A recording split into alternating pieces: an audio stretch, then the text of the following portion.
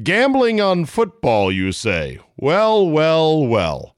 If you've done it before, you want to get back into it, or you just want another place to reliably play, where you know when you win you're going to get paid, because remember, that's the whole deal. Winning is nice, getting paid even nicer. Thank you, Mr. X, for the comment. Bottom line is this, MyBookie, mybookie.ag. They've been with us now for 2 seasons.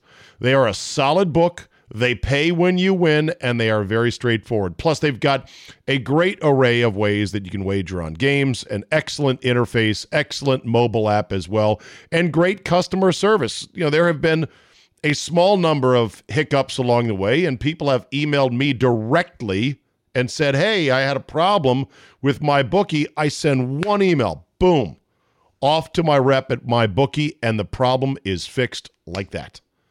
MyBookie.ag. Now listen, if you want to maybe bet a little bit and win big, try some parlays. They're kind of hard to hit, but they're fun to play, right? Join now and MyBookie will double your first deposit.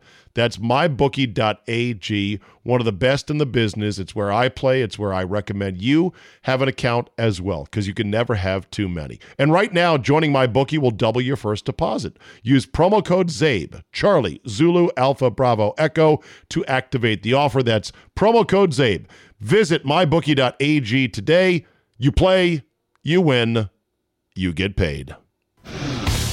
Today on the CzabeCast, if this is a dream, don't wake me up. The Washington Nationals are on that kind of a run of destiny. Shh, you'll jinx it, Zabe.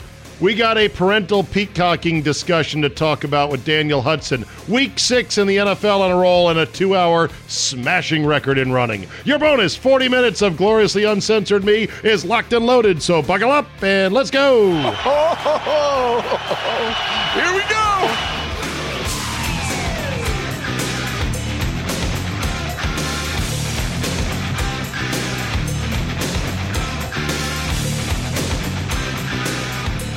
Monday, October 14, 2019. Happy Columbus Day, everybody, and thank you for downloading. Game 3 tonight, Nationals, Cardinals in D.C. We are going to be there at good old Walter's Sports Bar, just outside the right field foul pole, the left field foul pole at Nats Park. Scott and I will be there. 4 to 7 p.m. on the Team 980. Come on by and say hi if you are in the D.C. area and you're going to the game on Monday night. Are you going to the game? Are you going to the game? I'm going home because A, I do like the home experience.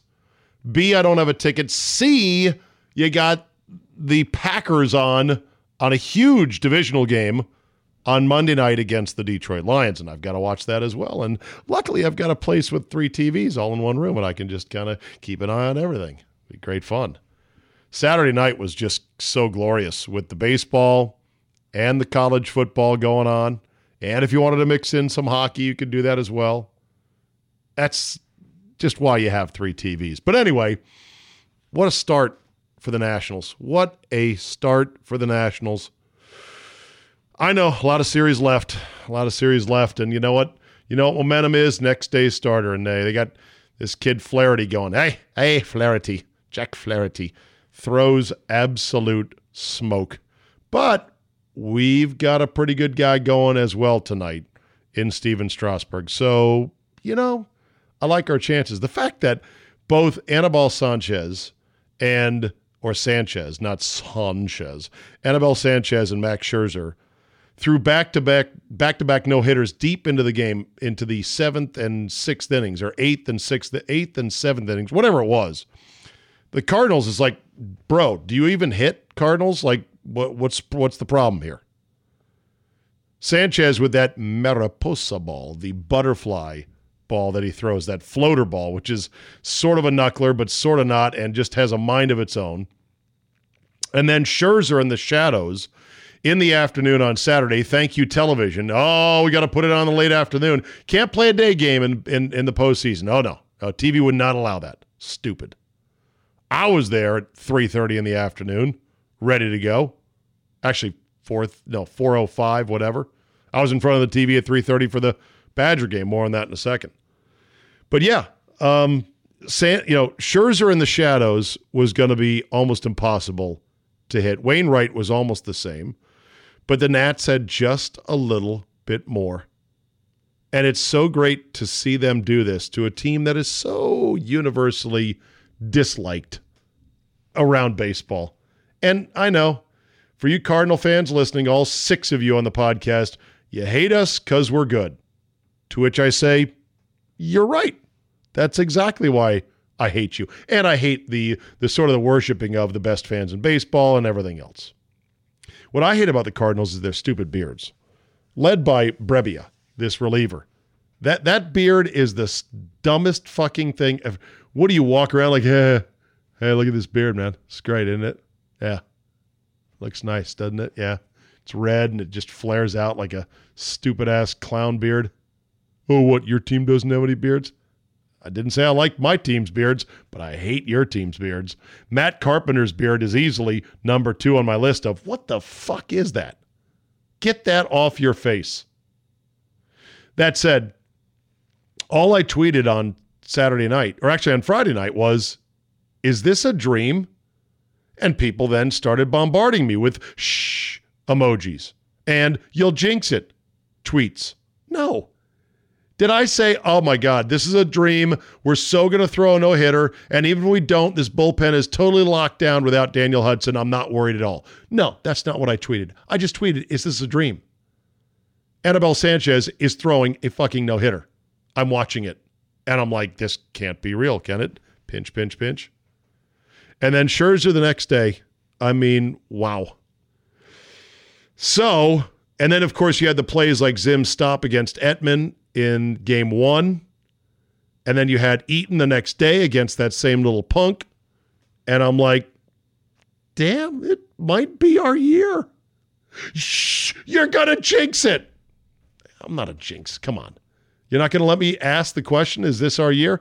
Do I need to start playing Eastbound and Down as a companion celebration? Don't you think with all of the dude bro bonding that went on between the Nationals and the Capitals, pro athlete to pro athlete, that they were so supportive of the baseball team, so supportive of the hockey team, now they're returning the favor with Ovi and everyone else? Wouldn't it be perfect if they were to win the World Series? Dude, they haven't even won this series. What are you saying? Why are you doing this? I don't know. I'm just a sports fan. I'm just a little kid that likes to dream. So maybe those 2 defensive plays, or at least one of them, was sort of like Holtby's paddle save in Game 2 at the Stanley Cup Finals that helped them preserve a 3-2 win.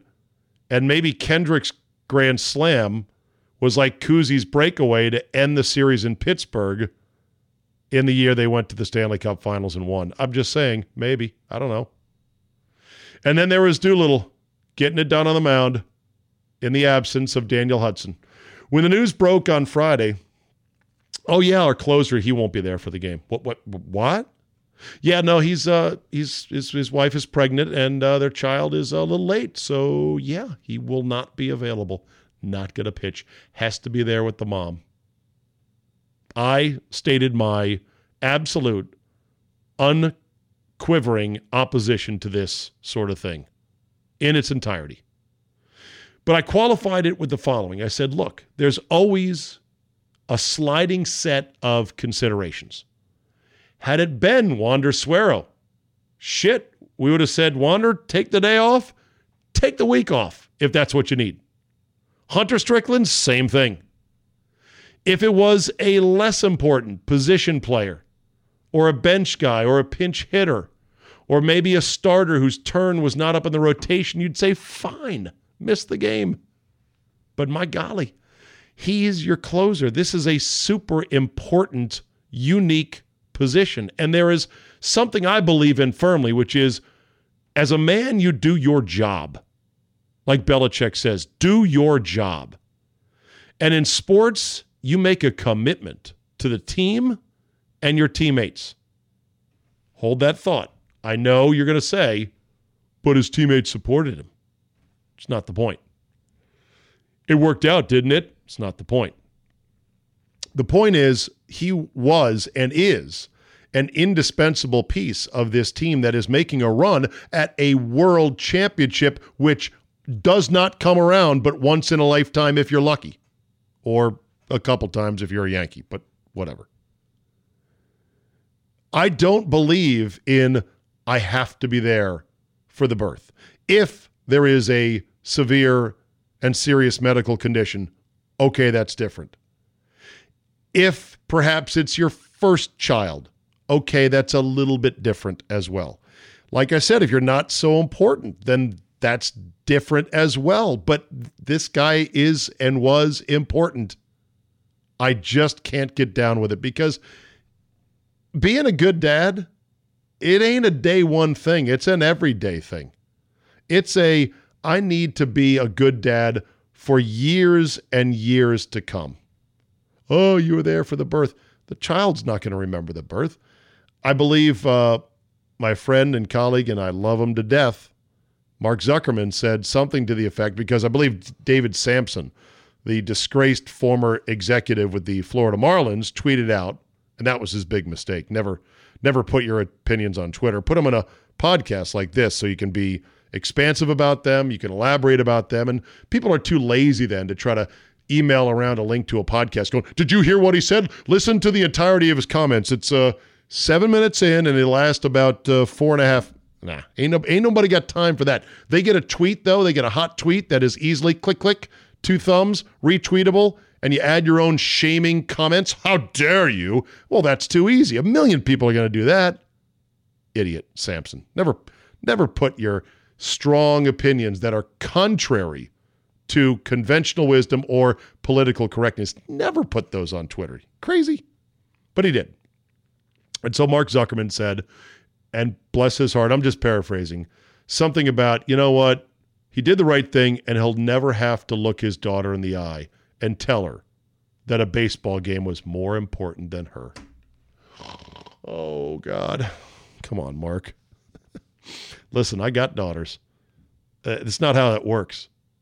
By the time they turn 15, 16, 17, believe me, you worrying about whether they think you were there for them or whether a baseball game was more important than them 16 years ago, it's nowhere in the fucking picture. That's all. And you say, well, but family comes first. Family comes first. Oh, you're right. You know, I have another family obligation. Oh, yeah, what's that? My sister-in-law is getting married, and I'm supposed to stand up in the wedding. So I'll be missing games 4 and 5 for that. It's a long weekend. It's a destination weekend. The fuck? No. But you said family comes. This is a family thing. What if grandmother slips and falls and breaks her hip? You know, gravity being the constant and mortal enemy of the old. Always stalking, always waiting. What then? You think it'd be okay to say, you know, my grandma's in the hospital. I need to be there for her. I just do. Family comes first. Remember, it's just a silly baseball game. You know, the baby was born early on Friday morning. A lot of us said, so born in the morning, could have been there for a couple hours afterwards. You could have high-fived the nurses, high-fived other family members and be gone and easily be there for time for game time, even warm up. No? Why not? And yet, if you were to express these opinions, you were derided as a monster. And they attempted to shame you into, you're wrong about this. Doolittle, sticking up for his teammates, said, to think that anybody would have anything else to say about a guy whose wife just had a child and he was there for it, other than, congratulations, I hope everyone's healthy, that guy is an asshole. No, do. That guy is me. You're an asshole. Okay. I walked into that one. No, anyone who disagrees is not necessarily an asshole. They just might be somebody with a different line. A different soft and gray area line of, well, yeah, okay, you're sort of important, but we can let you go, and that's a family thing, but what kind of a family thing is it? And I mean, there's all kinds of family traumas all the time. And some would argue that giving birth is not necessarily a trauma. I mean, it's very hard, from what I've been told. But yeah, it's not something that doesn't happen all the time without the father present. Sadly, in America, the father is less and less present, not just at birth, but in the lives of children now, more and more all the time. So it can be done. So for everybody who wrote the articles about he had his priorities in order, tell me this. Had he left his wife with the blessing of his wife and handed her off to his wife's sister and mother and other support staff and family and the best doctors in the world and kept in touch via cell phone, would you have written the same column, Mr. Newspaper Writer, Mrs. Newspaper Writer, Mrs. Professional Cluck Cluck Tut-Tutter? Would you write the same column saying, I can't believe he left his wife to go pitch in a game? No, you would not have done that. Because if she gave her blessing and he said, okay, you're in good hands, I got to be there for my teammate, then who are you to judge? So unless you write it both ways, unless you're willing to write the other side of it when that happens, if you firmly believe that no matter what, if you're a person in sports, you have to be there for the birth of your child, no matter which child it is, then you better write it the next time an athlete says, you know what, I can't miss this game. Because I can guarantee you this, if it's Game 7 of the World Series and Max Scherzer is due to start and he takes that game off to give the ball to somebody else of far less ability and they lose Game 7 because he just had to be there going, push, push. Oh, that's great. Then guess what? That's not going to sit so well. It's a sliding scale. It has a lot of considerations. My line was simply drawn under, nah, dude, you're our closer. It's Game 1 of the NLCS. I can't get with this. I'm sorry. It's your third child as well. Plus, you're a ball player. I mean, come on. I know he might be a very humble, religious, God-fearing ball player. Those do exist. Anyway, all that said, mazel mazel, good things. Baby's healthy. Mom is doing fine.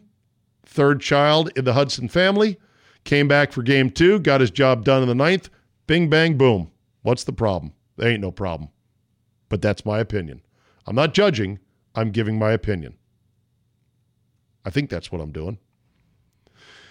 And then there's this. Wisconsin registers their 4th shutout of the year. They sweep all Michigan opponents on their schedule. They have outscored the University of Central Michigan State by something like 134-14. Quarterback Jack Cohn is balling out. JT23 is having a Heisman year. Whether or not he actually wins it doesn't matter. And the defense is just flat out suffocating. Now comes the real guts of the schedule. And Ohio State is their El Guapo. Make no mistake.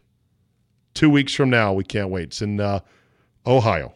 So we'll see. Georgia steps on their dicks. Wow, oh wow. Right after my guest on Friday from Barstool said, no, I believe in Georgia. And there they go. Talk about a painful loss to a South Carolina team that just was not that good. They just gave it to them. And Jake Fromm, yeah, costed himself some money, I think, with that game. LSU escapes a feisty Florida. Entertaining game at night. Go Tigers. Go Tigers. You got to love Ed Orgeron. Go Tigers. Clemson rolls while nobody was really looking at Oklahoma. Handled Texas in a game that was pretty interesting. That's one of the ones really on my, all these college showdowns are on my bucket list. All of them. Alabama, Auburn, bunch of other SEC games, LSU at night. Definitely, though, the Red River rivalry or the Red River shootout, which they don't call it anymore. Oklahoma, Texas. I have seen more pictures over the years on the internet of super hot Oklahoma chick wearing cutoff shirt and jeans and shorts and super hot Texas chick. Little cheek tattoo, just going to the game. Wow. I want to go to that. Gambling on football, you say? Well, well, well. If you've done it before, you want to get back into it, or you just want another place to reliably play, where you know when you win you're going to get paid, because remember, that's the whole deal. Winning is nice, getting paid even nicer. Thank you, Mr. X, for the comment. Bottom line is this, MyBookie, mybookie.ag. They've been with us now for 2 seasons. They are a solid book. They pay when you win, and they are very straightforward. Plus, they've got a great array of ways that you can wager on games, an excellent interface, excellent mobile app as well, and great customer service. There have been a small number of hiccups along the way, and people have emailed me directly and said, hey, I had a problem with my bookie. I send one email, boom, off to my rep at my bookie, and the problem is fixed like that.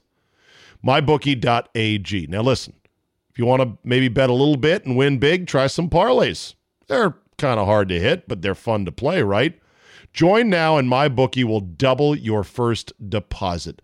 That's MyBookie.ag, one of the best in the business. It's where I play. It's where I recommend you have an account as well, because you can never have too many. And right now, joining MyBookie will double your first deposit. Use promo code ZABE, Charlie, Zulu, Alpha, Bravo, Echo to activate the offer. That's promo code ZABE. Visit MyBookie.ag today. You play, you win, you get paid. Week 6 in the NFL. Let's go ahead and run it down for you. It only took me about an hour or so to get all this information nicely typed up. You're just doing your job. Yeah, I know. Just want to prove my dedication to providing you fresh NFL box scores and analysis on a Monday morning. Bad Jameis Winston is back, apparently. And now what about Cam next week? Cam, Carolina runs over Tampa Bay in London, 37-26. Game was deceptively close in the final score, but this was an ugly one for Tampa Bay. Jameis Winston threw it 54 times, did have 400 yards in the air, but 5 interceptions, 2 fumbles, 1 loss. That's 6 turnovers. Oof. Christian McCaffrey, 2 touchdowns in this game, but only 22 carries for 31 yards. The quality, though, of his 2 touchdowns were simply amazing. You have to see the highlights. One of them, he burrowed into the end zone after being stacked up about the 3-yard line, and somehow he got in. The other one was on a little screen pass where he threw the sickest double-shoulder juke in mid-stride that literally took a Tampa defender off his feet. Then he stiff-armed a guy. Then he did a spin move. It was literally right trigger, left button, X, Y, 2 at once, boom, into the end zone, like he was a kid beating you in Madden. Carolina's now 4-2. Tampa's 2-4. Both teams have a bye coming back from London. Carolina's at the Niners next week. It'll be a great Christian McCaffrey return to the Bay Area. The Buccaneers are at the Titans after their bye. Oh yeah, one more thing. There was a rare free kick field goal attempt in this game. Because Carolina was able to catch a punt from the end zone with basically just a couple seconds left in the half. And so they lined up like a kickoff, and it was a free kick for a field goal. I don't think one has been converted a free kick field goal in the NFL in like 30 or 40 or more years. But it was tried on Sunday. Deshaun Watson is a superstar. Period. Amen. End of story. Houston beats Kansas City 31-24. Tyreek Hill did come back for Kansas City. He had a spectacular touchdown catch plus a second one.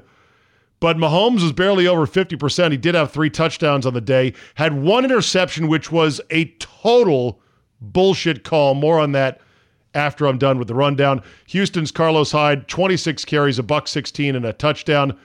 And it's too bad that this great game with superstar quarterbacks, talent all over the place, had 21 accepted penalties and nearly a dozen more either declined or offsetting. Oof.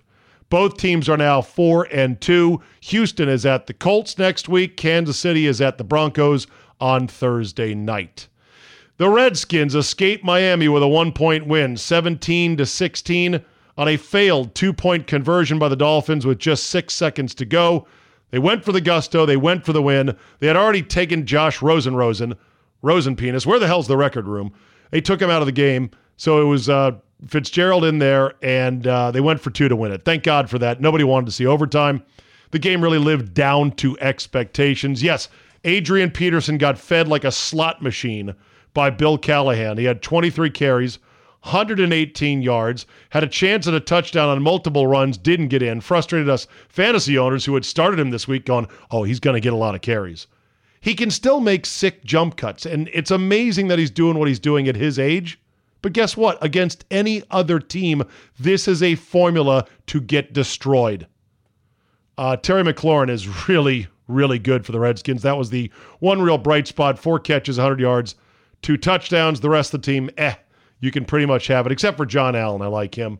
Fitzmagic did come in for Rosen, who looked awful. However, they say that Rosen's going to be the starter next week at Buffalo. The Redskins host the Niners. Oh, isn't that great?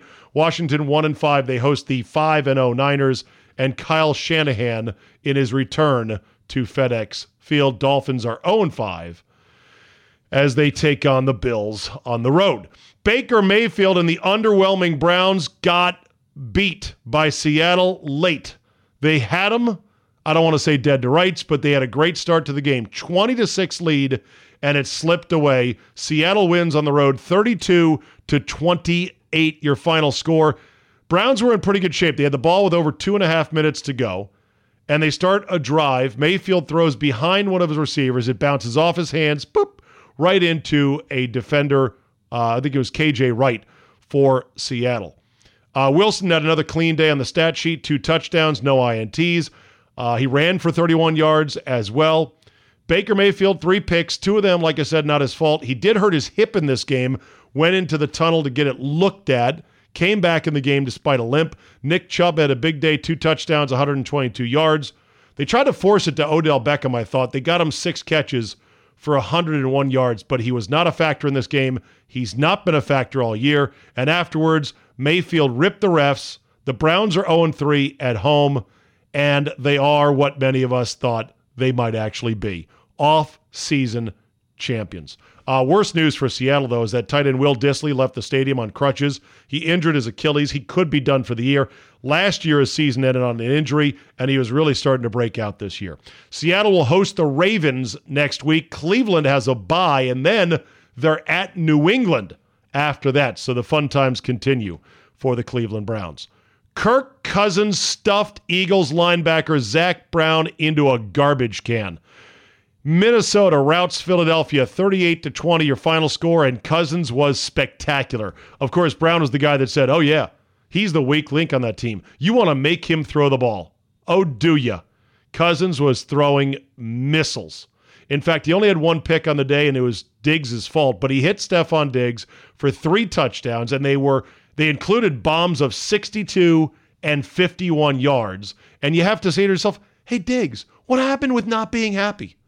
Like, he racked up $200,000 in fines, which apparently the team are not going to forgive, and I wouldn't, just by throwing a tantrum mid-season. Minnesota's 4-2. They looked very good against a quality Philly team that was missing their starting corners, so let's keep that in mind. Eagles ran a fake field goal in this game. It did not go well. And the Eagles also lost left tackle Jason Peters to a knee injury. They are not quite sure about when he could be back. Philadelphia is at Dallas this week. Minnesota, meanwhile, is at the Lions. Oh, snap. Have the Saints learned how to play defense? They hold the Jaguars to 6 points on the road. New Orleans wins 13-6 to move their record to 5-1. Jacksonville's now 2-3. Take that, Minshew mania. Gardner Minshew, not a good day. 14-29. No touchdowns, and a pick. Leonard Fournette had just 72 yards. The streak of Saints holding individual rushers to 100 yards or less is now 32 games and counting. Teddy B was okay, 24-36, but he did miss a couple wide-open potential touchdowns to Ginn and Thomas.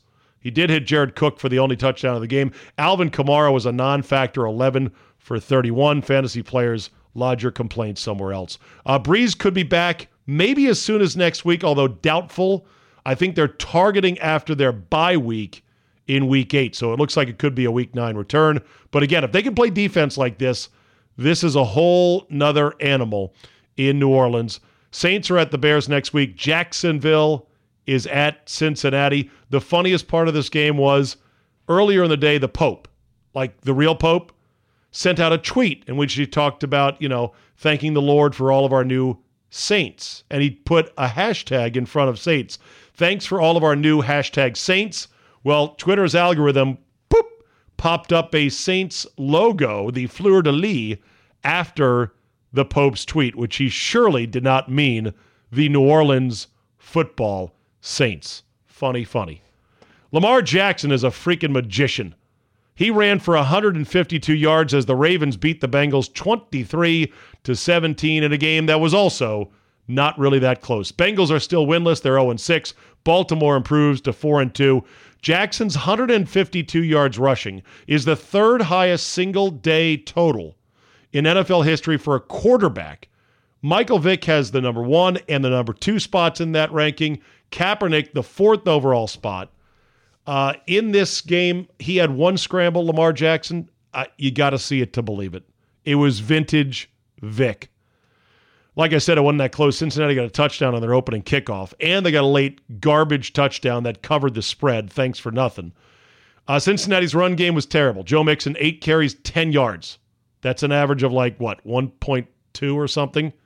And as bad as Mixon was, Giovanni Bernard said, hold my beer. He had 4 carries for 4 yards. 4 for 4.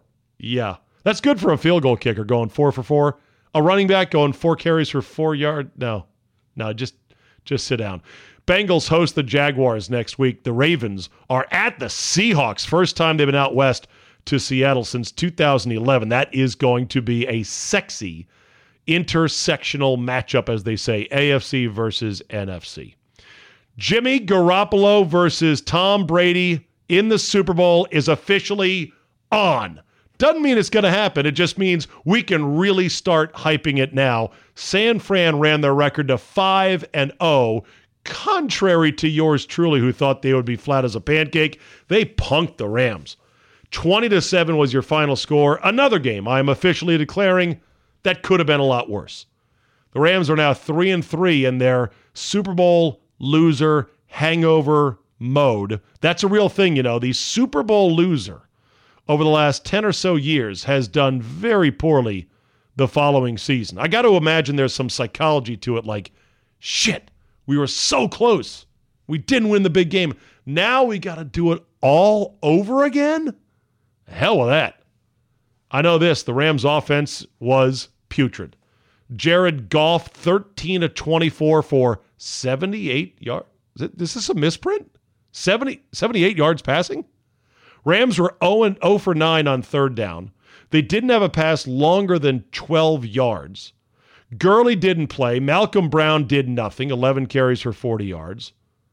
While Jimmy Gorgeous, 24-33, ran for a touchdown. Did have a fumble, did have a pick in the end zone. That's why it could have been a lot more of a blowout. He did miss a wide open Tevin Coleman that changed a 7-point score into a 3-point score. But still, they're 5-0. And the Niners, by the way, played without both of their starting offensive tackles, so take that for excuses. George Kittle, 8 catches for 103 yards. Guy's amazing. Niners are at the Redskins, as I said. Kyle returns to FedEx Field. The Rams are at the Falcons, so a little bit of a soft spot to see if they can get back on track. Denver, the vintage D is back, apparently. 7 sacks, 3 picks, and they chased Marcus Mariota from the game in blanking Tennessee 16-0. Denver is 2-4 now. Tennessee is 2-4. Mariota got benched after going 7 for 18 with 2 picks. King Henry, nothing. A pathetic 1.9 yards per carry on 15 totes. Flacco wasn't much better for Denver, but he didn't have to be. There were 17 punts in this game between these two offenses. Phillip Lindsay did have a touchdown. Denver is now not allowed a touchdown in 9 consecutive quarters. And the Broncos called timeouts on not 1, but 2 special teams plays. Nothing like burning timeouts on special teams. Tennessee hosts the Chargers this week. Denver hosts the Chiefs. Happy birthday, Jera, you drunken old dirty billionaire. 75 years old, and what did he get for it? A big fat loss. The Jets punch the Cowboys in the face and keep punching. 24-22, your final score. The Jets' first win of the year. They're 1-4. Dallas has now lost 3 in a row. They're 3-3. Sam Darnold came back, was wearing this extended, not just shoulder pads, but flak jacket and spleen protector. Don't know if you saw the great Tracy Wolfson modeling it on the sideline. It was a pretty funny update from a sideline reporter. But yeah, Sam Darnold, gutsy start by him, and he hit Robbie Anderson for a monster touchdown in the first half, 92 yards. Le'Veon Bell had his first rushing touchdown of the year. Amari Cooper got hurt, not good. Dak Prescott got banged up, had to go into the concussion tent. He came back afterwards. Dallas was without starting tackles La'el Collins and Tyron Smith. That certainly didn't help. Brett Maher did hit a 62-yard field goal. Good for those of us in fantasy, but otherwise didn't factor. Late in the game, there were, count them, 6 straight penalties in a row. 6 straight plays with penalties in a row at the end of the game before the Dak Prescott touchdown that got him close. 2-point conversion got blown up by a Greg Williams zero blitz, which is what he does. Dallas hosts the Eagles on Sunday Night Football, and the Jets host the Patriots on Monday night. Pittsburgh, San Diego was too late for this edition of the CzabeCast. However, I promised you the Chargers were the blood bank special -6.5 against a 1AA rookie quarterback in prime time. Well, as I sit here and record this on Sunday night, Mr. 1AA is up 21-0. I give up. I quit. I'm not betting another NFL game again. You'll be back. You're right, I will be back. Monday night, Detroit and Green Bay. This is a big one for the Packers. Detroit has won 4 straight in this series. They used to be Green Bay's bitch, and Green Bay is going to have to do it without Darnell Savage in that excellent takeaway secondary. So Packers are -4 tonight, Monday night, against the Lions. I'm going to take the Lions plus. Not because I'm a hater. Just I think there's a little bit of value right there. So all right, let's get to some other NFL stuff. The officiating in the league is currently as bad as it has been in my lifetime. And I try not to be one of those guys, Mr. Complains about the refs guys. And you know my stance on replay, but I'm not even talking about replay. I'm just saying the overall administration of the sport itself, of the games we're watching, has never been worse. And I think a lot of it is there's too many new crew chiefs out there that have taken the place of guys who were, I think, chased out of the league. Now, I don't know for sure why John Perry, Ed Hockley, Gene Steratore all ended up retiring in a short span of time. Terry McAuley is another one. Those are the 4 best guys in the league that we had just a couple years ago. Perry, Hockley, Steratore, McAuley. Now, they're all on TV now. And you could say, well, that's the answer. They got better jobs on TV. Why isn't the NFL, though, not making sure to go, hey, these guys are really good. They keep shit together in big moments when you need to clarify how does this penalty need to be administered. But you see what the NFL did was they said, we're going to let Riverone and our staff in New York by video review everything. So it's kind of like the NFL has turned every NFL game on a Sunday into 16 individual check out yourself lines where you scan your own groceries. And if there's a problem, we got one guy, one supervisor in a vest who will wander between all the different machines to help you get unstuck. And that guy's Alberto Riverone. Yeah, it's not good, is what it is. And here was a situation in the Chiefs game in which the only pick of the game for Mahomes was basically because the referees fucked up the call. Here was Tony Dungy on Football Night in America. Let's go back to the turning point of that game in your mind, Tony. Yeah, it was an interception. Mahomes only threw 1 today, but it was really, I think, just a badly officiated play. He drops back, he sees the flag, he sees his receiver get tackled, takes a shot because he thinks he's got a free play. The officials drop the flag, they call it pass interference, and then somehow word gets to them that it can't be interference because Travis Kelce wasn't the intended receiver. But this is a penalty. This is what we saw. Kelce pretty much got run to the ground, thrown to the ground by his shoulder pads. Defensive holding instead, no flag. Nobody can believe it. We couldn't believe it watching it. The offensive pass interference, part of that review and pass interference has become a major concern. Coaches aren't getting the same answer and consistency. And it's really troubling Tony and a lot of your former colleagues as well. Yeah. Troubling everybody, but what's being done about it? Answer, nothing. It's a pity because the level of athleticism and the caliber of play could be spectacular, but there's too many penalties. They got to mandate we want fewer penalties. We want to let more things go. We want to slim the rule book down. I'm sorry I don't remember who told me this. It was either a text or a tweet or an email. I'm getting bombarded with digital messages from all over the place. Somebody said regarding the NFL rulebook, they should tell each team, hey, submit to the league office one rule that you would like to see eliminated, and then instead of having a meeting or a committee hearing on all that, just take every idea and eliminate every single rule that's been suggested. You might get 20 to 25 different rules off the books. And don't say, but that's crazy. You're making a mockery. The rules can be anything you want them to be. More rules does not make for necessarily a better game. It just doesn't. The rules are whatever you want them to be, more or less. I want fewer rules. I want fewer flags. And I want replay to die a miserable death. Jordan Reed's on the IR, Redskin fans. You probably know that already. This is the player who got his 7th concussion in the preseason, playing in a game that he shouldn't have been playing in, didn't really need to play in it, although, you got to get the timing down between him and Case Keenum. And you could say, well, so what? He got the concussion in preseason. He would have got it in week 2 or week 3 anyway. He needs to retire, obviously, because after the concussion, Dr. Jay Gruden insisted with a breezy brush of his hand, he'll be fine. Jordan's going to be fine. He's back practicing. I'm not worried about him. That was literally as the calendar flipped to September. He has missed every game, and now he's been put on IR for the rest of the year. It's time to retire. But as far as the Redskins go, I'm sort of like Jordan Reed. I'm done for the year. You probably noticed if you follow me on social media and on Twitter, @Zabe, you should, Charlie Zulu Alpha Bravo Echo. Come for the jokes and the snarks, stay for the nutritional content and the important messages about show promotions and trips and everything else. But, I didn't tweet during the game. Maybe once, maybe twice. I didn't do last week I was all super diligent. I had a little page of yellow sticky notes typed out, one for the first half, one for the second half. Some of you might have been looking around like, hey, what happened to that? I'm like, nah, fuck it. I'm not going to analyze this. This is extended preseason.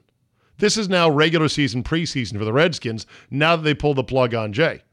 Because there'll be a new coaching staff in. Callahan is not getting the fucking job. We know that. You got RB1 going to be gone. The quarterback 1 right now, Keenum, going to be gone. Colt's going to be gone. It'll be Haskins and maybe a second guy. Who knows? But more importantly, here's the thing. I am emotionally out on this team until the day that Bruce Allen, that slithery, lying snake, that incompetent, name-trading douchebag is no longer drawing a check from Daniel M. Snyder. Oh, not reassigned. I don't want to hear that. We've reassigned Bruce to business affairs. Like, this will be the spin when they go and they spend way too much to get Mike Tomlin out of Pittsburgh. When they give the Steelers a first and a third and then make Tomlin the highest paid coach in the NFL and give him full control. Yeah, they're going to say, oh no, Bruce is still with us. He's just been reassigned. He's going to work on the stadium. I wish you could see my hand gestures right now. They're really silly and don't really apply, but still, I'm out. I don't care if the team gets sort of good. If Bruce is there, my ability to root for them is completely compromised. I can't, I won't. He stirs in me such deep contempt, such genuine football hatred. It's hard to even express, but I'm doing a good job, aren't I? The day he's no longer drawing a check, forget reassign or anything else. Then I can start. That'll be the start. That'll be day one of me trying to come around emotionally to rooting for this team. I'll be professionally here. Don't mistake me on that. Yeah, you weren't today. You didn't even tweet or analyze the game. Yeah, some pro. Okay. I'll try to be professionally here. But otherwise, nah. Because none of this shit this year matters. It doesn't make one bit of difference. whole new cast of characters from top down with a new quarterback for next season. And then who knows what's going to happen after that. By the way, the Skins have $33 million worth of guys not playing for them right now. $20 million on the cap for Alex Smith. $10 million a year now on Jordan Reed, who's on the IR. And $3.5 million of dead cap money as Trent Williams continues to hold out. Couple other random thoughts. I'm pretty much so done with the end zone turnover picture. I think we have enough of those. Every team, every turnover, doesn't matter. Hey, let's get a group photo. And they all do the same pose now. Same pose. One guy with his arms folded, another guy with his arms out, cocked head. Yeah, we bad, we got a turnover. Hey, defense, what you want, a cookie? That's what you're supposed to do. It's gone the way of the Icky Shuffle and the Tebowing. So let's move on. I've never seen a pregame show with millionaire talent more ill-prepared and lightly informed of what is actually going on in the league than they have on Fox. Jimmy, Terry, Howie, they're all flat out terrible. I used to kind of respect Howie because he seemed like he had the most of a clue. But no, it's almost like they must just go and live this fabulous millionaire lifestyle completely away from the NFL, and they get airdropped into the studio on Sunday morning, and they're like, all right, where's my notes? All right, what's going on? It's amazing. And yet every week it's the same. I know, it's my fault. I'm watching a pregame show. The NFL likes to steal from their players. And while it seems like not a lot in the big scheme of things, it's still stealing. And DeMaurice Smith should do something about it. These fines that are levied players after the fact on Monday and Tuesday are ridiculous. The latest example is Aaron Jones of the Packers, who was fined $10,000 for waving at a Dallas defender on his way into the end zone. Guess what? The same NFL that took the $10,000 out of his pocket used that highlight in a Twitter feed bragging about Aaron Jones shows the Cowboys whose house it really is, with the highlight of the action that they're supposedly discouraging by finding the players to say, no, we don't want that, don't do that. So you're finding them to discourage in theory, and then they're using it to promote on social media. Maybe you don't really want to discourage it. Maybe you just want to steal $10,000 from the players, piece by piece. All that said, I don't care for it. It was not any spectacular play by Aaron Jones. He simply had the corner. He had the edge on the defender, who I didn't have to look at the play. I don't know if he took a bad angle or not, or if he was just blocked. That's what happens sometimes. You beat guys. There was a 4-yard run. The whole taunting and the waving shit. Enough of it already. I know, I sound like an old man, don't I? And one more thing while I'm being grumpy. JP Finley, who I like and does a good job for NBC Sports Washington, seems to always have to tweet out about fans, Redskin fans, at opposing stadiums. Like, boy, I tell you, there's a lot of Redskin fans here today. Man, there's fans of every team. Wearing jerseys, wearing colors, being idiots, getting drunk, having a good time, who are in every city. They may not have traveled. A few have, but many of them probably haven't. They're probably just there. They've been reassigned. They were a Redskin fan at birth. They remember when the Redskins were good. They're old enough. They're 78 years old. They can remember when the Redskins were once good. All this tweeting about it is just, I don't know. Maybe because NBC Sports Washington does have a relationship with the Redskins. They want to keep that relationship nice and cozy, that they make sure to say, hey, a lot of Redskin fans out here. Who fucking cares? There's a handful of dipwads out there in their Kirk Cousins number 8 jersey. You got one of those? Yeah, I do. Sorry. Also, Pete Haley for NBC Sports Washington. He always does a fan story. That's sort of his beat. Hey, it's got to Pete Haley. He's with some fans. Tailgating. Go Redskins, number 1 always. We love you, man. So what if you're winless? I just don't know. I guess I don't have an appetite for that at this point of the season. And then there's one more. Mr. Mike Francesa, Mr. New York City, Mr. Tuned in to what's going on in New York. Nothing gets by Francesa when it comes to the Giants or the Jets. This guy is wired. This guy used to be, did you know, the lead researcher for CBS. That's how he clawed his way to fame, stardom, and millions. Well, he was caught in a flat-footed lie by Funhouse on Twitter @BackAfterThis. And I know it's a shocker, but he changed his story regarding the possible season-ending mono case on one Sam Darnold, who was a winner on Sunday against the Cowboys. Leave it to the doctors. Could they be rushing him in? No, listen. They would not clear him medically unless they believe he's healthy. I'm telling you right now. These doctors, you know what? These are the top doctors.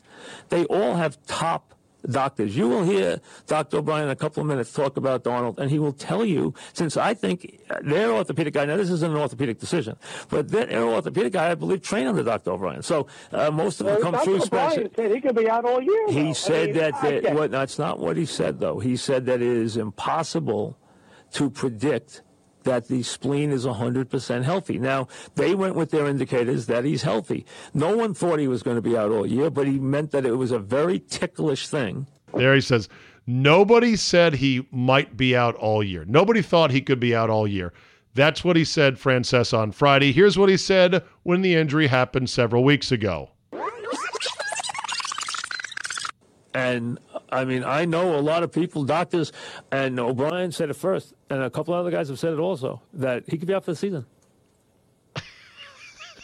No one thought he was going to be out all year. He could be out for the season. I got it. It must be great to go through life like that. I just love to know, does Francesa have beers and laughs going, I lied again today on the air. Who's going to stop me, man? Still making a ton of money. Not as much as I used to before I retired. Ill-fated retirement. That didn't work out. But still, oh, God, I love lying. It's so funny. Who's going to stop me? Yeah, sure, they've got it on Twitter. It's not a lie, if you believe it. We'll end on this today. All hail Eliud Kipchoge on setting a new world record for a marathon distance run in under 2 hours. Kipchoge of Kenya, you are witnessing history. He is coming right past us now. 1:59:36 for a marathon. He has done it. Eliud Kipchoge of Kenya. He has done it. And that's his wife, Grace. Oh, my God. Oh, my God. I don't know what to say. He has done it. Eliud Kipchoge of Kenya. He's just become the first human in history to run a marathon in under 2 hours. Oh, my God. I haven't run an inch today, and I just need to get my breath back. That is absolutely stupendous. Kipchoge has just made history.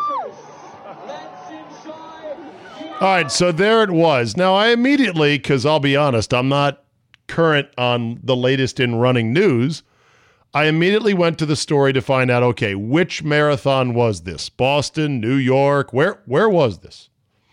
And so I pull up this story from Sky News. Okay, it's a reputable news outlet. And I'll just skim along here, and you tell me what is frustrating about this. Eliud Kipchoge, marathon star, smashes 2-hour barrier to make history. The athletic achievement by the 34-year-old Kenyan is considered the holy grail of running and secures his legendary status. Okay, great. Yada, yada, yada, yada. World marathon record holder, achievement. Kipchoge was even able to wave to the crowds as he sprinted toward the finish line and completed the race, the 26.2-mile distance, in an incredible 1 hour, 59 minutes, and 40 seconds, a full 20 seconds ahead of the 2-hour mark. In a jubilant scene, the beaming Kipchoge showed no signs of exertion from the grueling course, continued running as he celebrated with well-wishers, and was embraced by his wife. Kipchoge, I'm feeling good. I want to inspire many people that no human is limited. Okay? Great. Scrolling. Where the fuck was this? What was this? Kipchoge was assisted in his quest by a team of 41 pace setters, including former Olympic and world record holders, and a support car shining lasers on the road. Oh, wait a minute. So I get it now, because as he was crossing the finish line, I saw a bunch of guys right behind him waving and celebrating, and I'm thinking, well, why don't you guys try to break the 2-hour marathon? You're right there. You're only like 5 seconds behind him. Run harder. Beat him. No, they were pace setters. This was not an actual marathon race. It was a marathon distance. It was a made for, if not television, it was a made for something vision stunt of sorts. I'm not trying to diminish it, by the way. It's phenomenal. It's unbelievable. They say to replicate the pace that he ran for 2 hours. They say to simulate it, you got to get on your treadmill and crank it up to 12 or 13 miles per hour. Many people took to that challenge on Sunday and videotaped it, including fairly accomplished runners. They had a hard time keeping up a 13 mile per hour pace for 1 minute, much less for 2 hours. More quotes, more graphs, yada, yada, yada, yada. Oh, here it is. The landmark feat will not stand as an official record because it was not in open competition and used pace setters. However, it marks a major milestone in running in world sport alongside Sir Roger Bannister, the first person to break the 4-minute mile. Happened in Vienna. I don't know. I'm kind of old school when it comes to my journalism. I think all that information should have been in the first 2 or 3 graphs. Don't you think? Put it up near the top and then fill me in on all of the quotes from his family and his friends and everything else. Would have saved me a little bit of time. That said, holy shit, that's pretty impressive. The human achievement, once again, humans achieving things that were once thought to be impossible. Like someday getting Bruce Allen fired. We thought it was impossible. One day, it'll actually happen. From my lips to God's ears. That will do it for me today. Thank you so much for listening. It is going to be a 5-star sports watching night. The Green Bay Packers on Monday Night Football, screen 1. The Nationals and the Cardinals on screen 2. Some sport to be named later on screen 3. Who knows? But it's going to be fun. Thanks again for stopping in. Tell a couple friends. Rate and review. It helps with the algorithm. And we will see you next time.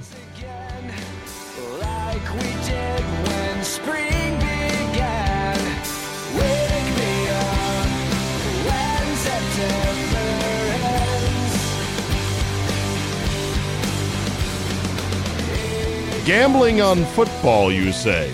Well, well, well. If you've done it before, you want to get back into it, or you just want another place to reliably play, where you know when you win you're going to get paid, because remember, that's the whole deal. Winning is nice, getting paid even nicer. Thank you, Mr. X, for the comment. Bottom line is this, MyBookie, mybookie.ag. They've been with us now for 2 seasons. They are a solid book. They pay when you win, and they are very straightforward. Plus, they've got a great array of ways that you can wager on games, an excellent interface, excellent mobile app as well, and great customer service. You know, there have been a small number of hiccups along the way, and people have emailed me directly and said, hey, I had a problem with MyBookie. I send one email, boom, off to my rep at MyBookie, and the problem is fixed like that. MyBookie.ag. Now listen, if you want to maybe bet a little bit and win big, try some parlays. They're kind of hard to hit, but they're fun to play, right? Join now and MyBookie will double your first deposit. That's MyBookie.ag, one of the best in the business. It's where I play. It's where I recommend you have an account as well, because you can never have too many. And right now, joining MyBookie will double your first deposit. Use promo code ZABE, Charlie, Zulu, Alpha, Bravo, Echo, to activate the offer. That's promo code ZABE. Visit MyBookie.ag today. You play, you win, you get paid.